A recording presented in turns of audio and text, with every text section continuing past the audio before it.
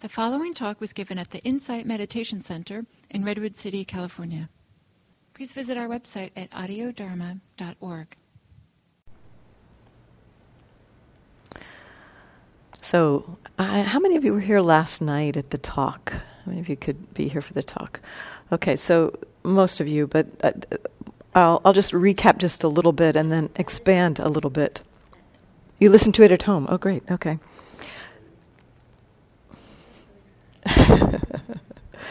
So I talked about a receptive awareness practice, which is it's a form of meditation where we, instead of directing our attention to some particular object, like the breath,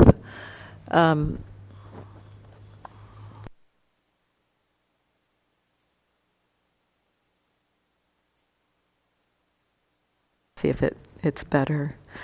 Instead of directing the attention to something like the breath, we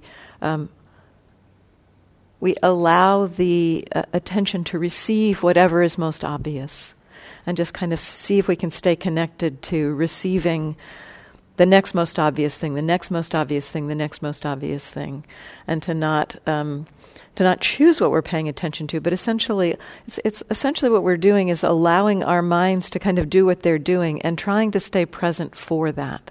I sometimes call it following the attention. We're following along with whatever the attention kind of naturally wants to pick up on. And after that, one of you came up to me and asked a question, and I wanted to offer a follow-on as a result of that question, because I think it's important.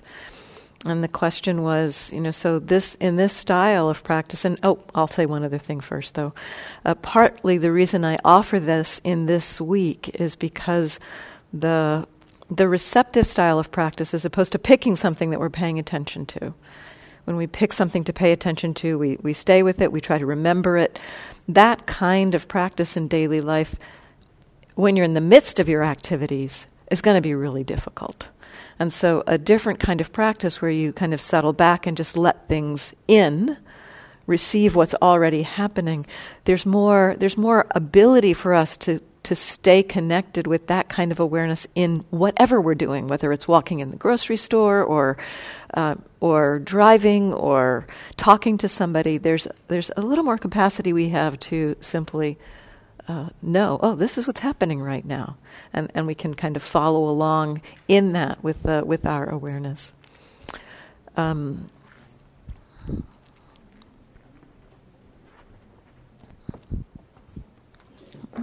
Oh, Rosemary, come on in. Okay.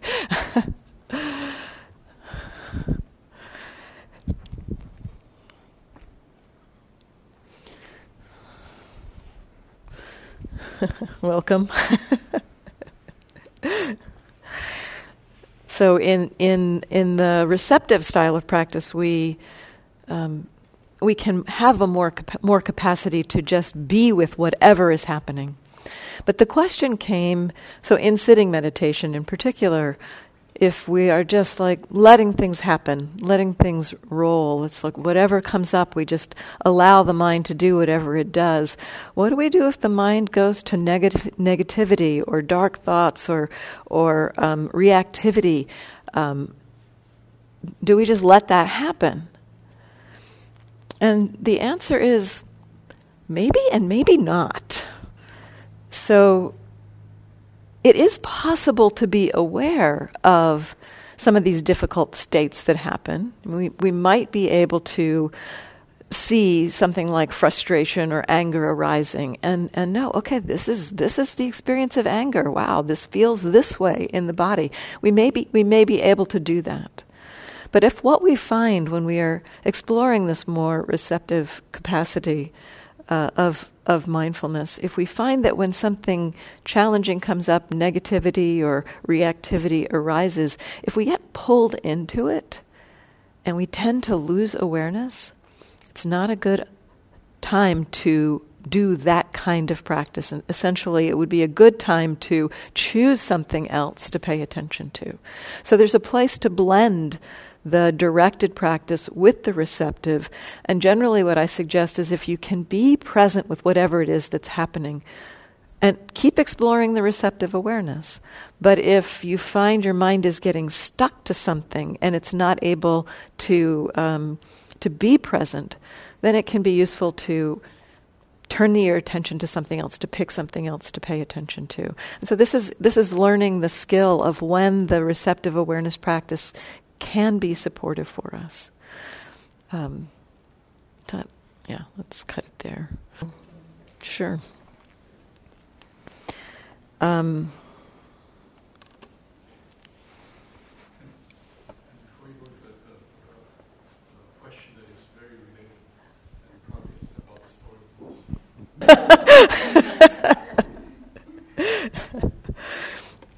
So let's see if I can kind of enter into that story a little bit. There were a number of... So the question is about the story I mentioned last night around depression and watching the depression. I was speaking last night about kind of trusting that the mindfulness and wisdom will have a transformation, that they'll transform our reactive emotions. And that, rather than trying to figure out why I was depressed or rather than trying to figure out our reactivity through our intellectual, memories and thinking about what happened to us as children, to trust the being with the experience itself. And so in my case, being with the depression, and see what unfolds, and that the perspective of mindfulness with this curiosity about the human experience. That's often the way I have been describing it lately. Just, what is the human experience of depression? What is the human experience of reactivity? That has a way that it kind of taps into some deeper possibility for understanding to arise. And so the understanding comes through the being with. And so the question, I think, was, say more about what it means to be with something like depression. In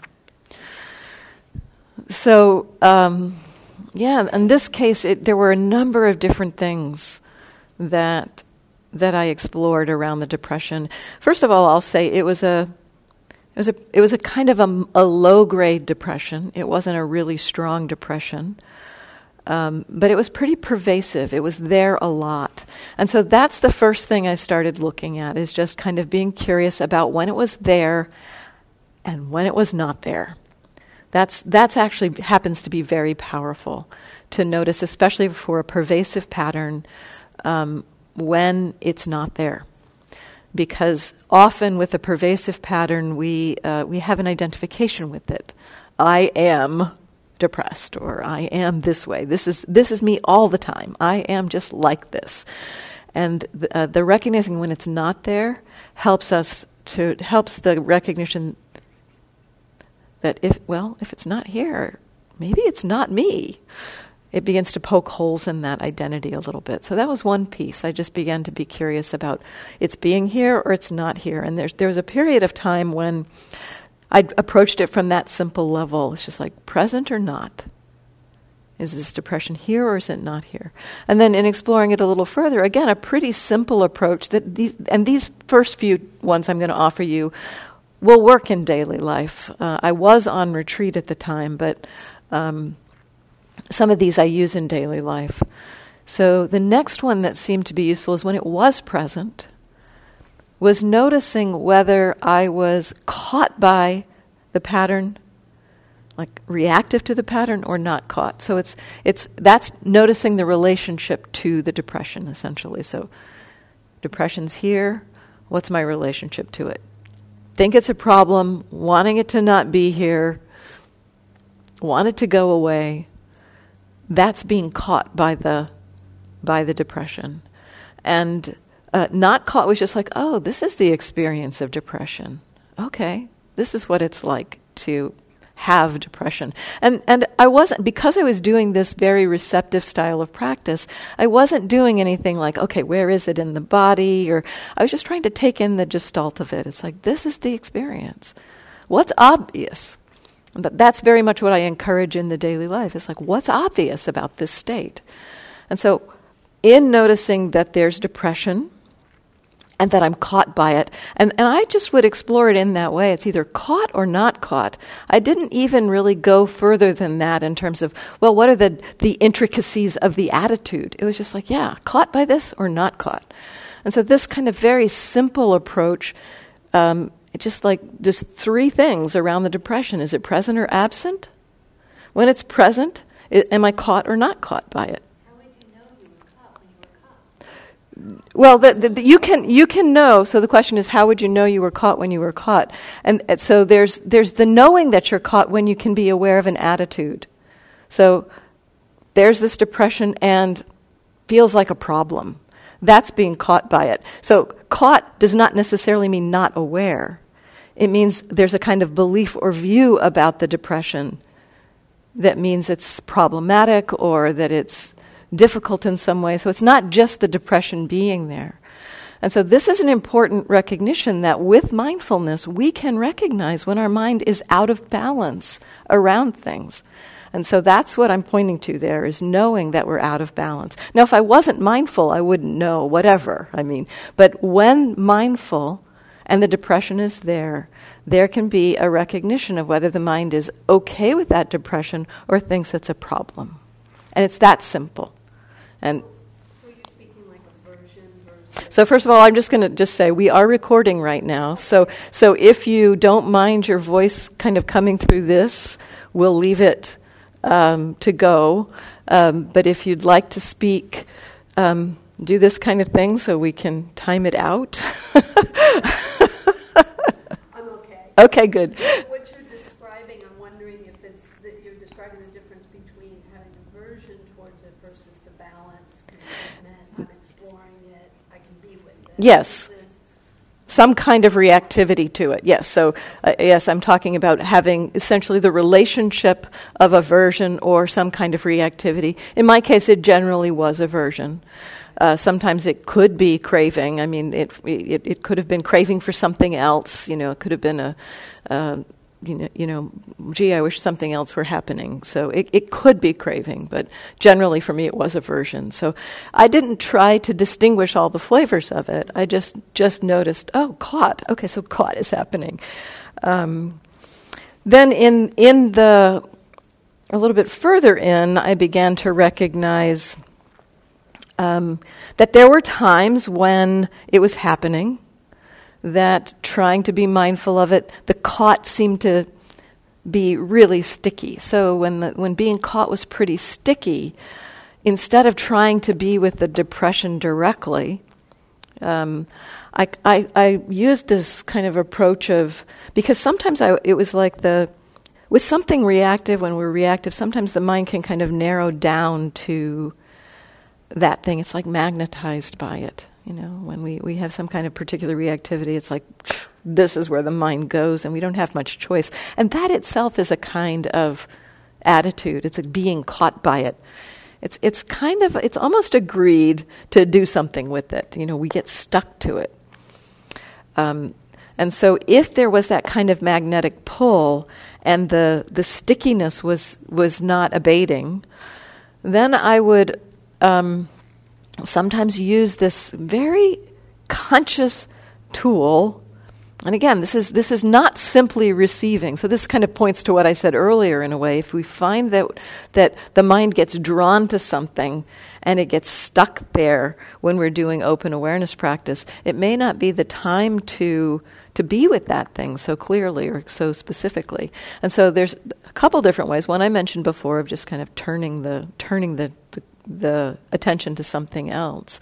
But another one is to broaden the attention. Consciously recognize, yep, that depression's happening. And there's seeing happening. And there's hearing happening. And there's body sensations happening. To really kind of normalize or to help the mind from not staying so stuck. So you might see it keeps coming back. Yep, there's the depression, and there's seeing, and there's hearing. I did that a lot, actually, in this time. And then there were times where I just set it aside and attended to something else because it was too strong. So there's a range of tools to use with it. When the mind was balanced, so this is another piece that it's really important to recognize with a particular reactivity. Is the mind balanced or not? If the mind is not balanced with it, that is probably not the time to investigate it or try to look more closely at it. It might be the time to investigate the reaction to it, but not the thing itself. So when the mind was really balanced around the depression, and I could just be with it, I would just be curious about it, notice it. Sometimes there were body sensations, sometimes there was a feeling of expansion or contraction of that experience. And it was in one of those times where and during that time also, I was noticing that when the mind was really balanced around the depression, there were times that I could see or recognize, like when it came into being, like when did it start? And that was interesting, So noticing the presence and absence of something, we can sometimes, in knowing, oh, it's not here, kind of see what are the conditions that come together, and it happens. And I got to see that a couple times. There was one condition that I mentioned last night of in this particular retreat center in this monastery in Burma. We were it was not a completely silent retreat center. There were times when we could have conversations with our fellow retreatants, and there was a particular time of day. It was kind of the promenade. It was just after sunset. It was cooler, and people kind of paired up and took walks together. And I would come out from my meditation, and there would be people doing these walks together. And sometimes that would trigger the depression. And it's like, wow, that's interesting. This is just seeing people walking together. But as I said, that kind of planted in my mind of, oh, maybe this is about like when I was a kid and felt left out on the playground. Fortunately, I just set that aside. But that some of the things that we see might kind of hook up with memories of how we were in the past. So I just set that aside. It's like, well, maybe, okay, that's a thought, but I'm just going to keep being with the experience, just keep noticing. Another thing I noticed that was interesting was that the depression could happen. I would be very calm and noticing the absence of depression. But then it's like the calm would turn into depression. It would just... And that was curious. I didn't quite understand that one. But again, just curious, just watching what was going on. And then one day... I found that there was a very strong ability to just be with the depression. And as I was walking back to the sitting, I was doing walking meditation and feeling kind of this very dynamic experience around the depression. It was there, but it wasn't like stable. It was a lot of changing experience. And so the mind could just be with this. And then I went back to my room and sat. And just there was a time where it's just like, okay, well, this is what's here. And there was this movement, and I think it was wisdom, because it wasn't like me saying, oh, do this. But there was just this movement to let that feeling, whatever it was, the feeling of depression, the feelings that were going on, and at that point it was kind of weird experience. It started with depression, but it was just kind of shifting and changing and expanding and getting bigger, the feelings. I just felt like there was like a big balloon that was growing. And so I just let myself stay with it and just like, okay, you can get as big as you want to. Yeah, just grow, and the mind could just be with that.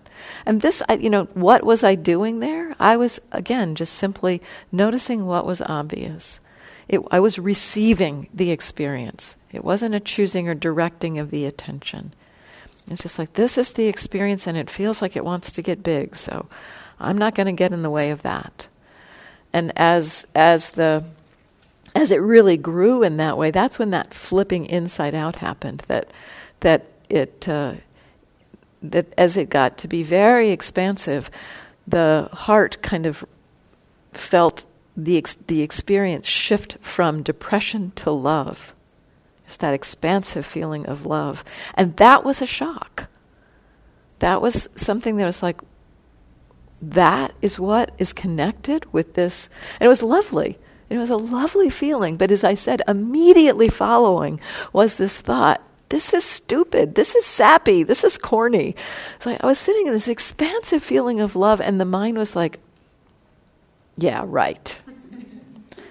And so I could see that the depression was kind of related to that mind that was not really able to connect to that expansive quality of love.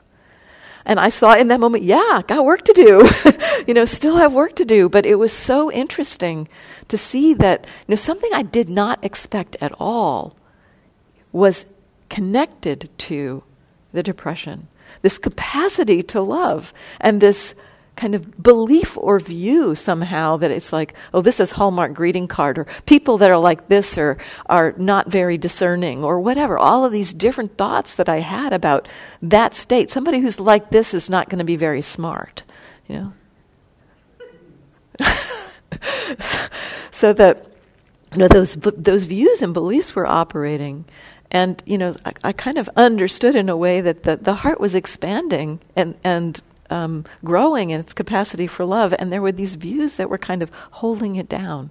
And that really is a way that depression works. It's like holding down something. It's not connecting with something. It's not meeting something. And so this, along with several other things that I experienced in my time, this is one of the things that I gained some confidence in my understanding about how suffering is created, that often in our suffering, and I'm almost ready to say in our suffering, in all suffering, there is this thread of wanting to be happy, to be safe, to be well. A piece of our suffering is connected with that. And it comes up against impermanent, unreliable, uncontrollable. And it gets tangled up, and that's when suffering happens. So this is something that I like to encourage people around looking at suffering, because sometimes, based on this kind of teaching I've been giving lately, and some of you may have heard it, some of you not, and I don't want to take the time to do it in this moment. I just spoke about it recently, and you can find it on the internet if you're interested. I think I call it something like core truths and core wishes, something like that. That my sense is that when we are suffering, it's a tangle between these two. It's the mind getting knotted up between this truth of, the desire, the wish, the wholesome movement towards love, and the impermanent, unreliable, out of control nature of experience. And so when we're suffering, that the knot there is composed of those threads. And so if we can be curious about it, and this is what I discovered with, letting that depression be there.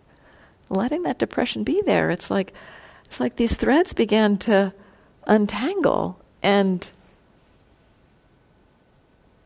I could see that the love was a piece of this. So whenever we're suffering, I think it's both a pointer to that inner capacity of love that we all have as human beings, and a pointer to these truths. So it can be very surprising what we find in there. And I think something that your question points to in a way is what I certainly believed, with the reactivity around anger or this depression. It's kind of like, yeah, this is a problem, and it needs to go away. So given that it's a tangle, the best thing to do is to take the scissors and cut it out, get the scalpel out and excise this knot, because it is bad. It is it should not be there. But that, in some ways, that is not going to happen, because the tangle is composed of love and truth. And so it's not going to let itself be cut out. So when we are trying to repress it or trying to get rid of it out of aversion, the love and the truth are basically, they're going to say, no, this is love and truth here. And so this is some of why our reactivity is sticky too, because it does have these threads back to wanting to be well, happy, safe, at ease. It's a part of our being, and so there will be resistance if we're wanting to get rid of or push away or excise or cut out our suffering. That love and wisdom is going to resist that. So, to me, this is a pointer to respecting what's here. Respect the suffering. Be curious about it. Understand it. Let it reveal the love and the wisdom that it's tangled up around. So those are, and let's record this part. Yeah, I did use the word wanting to be loved. There is, love has a movement of action, of desire, and we often in Buddhist circles use the word wanting to mean something unwholesome. But there is a wholesome form of desire that is connected with love, with compassion, with joy, with wisdom. And so that's how I was using it there, is that there's just the natural urge for that connectedness in our life. We could use wanting there, but I'm not using it in the sense of craving, of tanha. It's the chanda, the wish for, the aspiration for that connectedness. Yeah.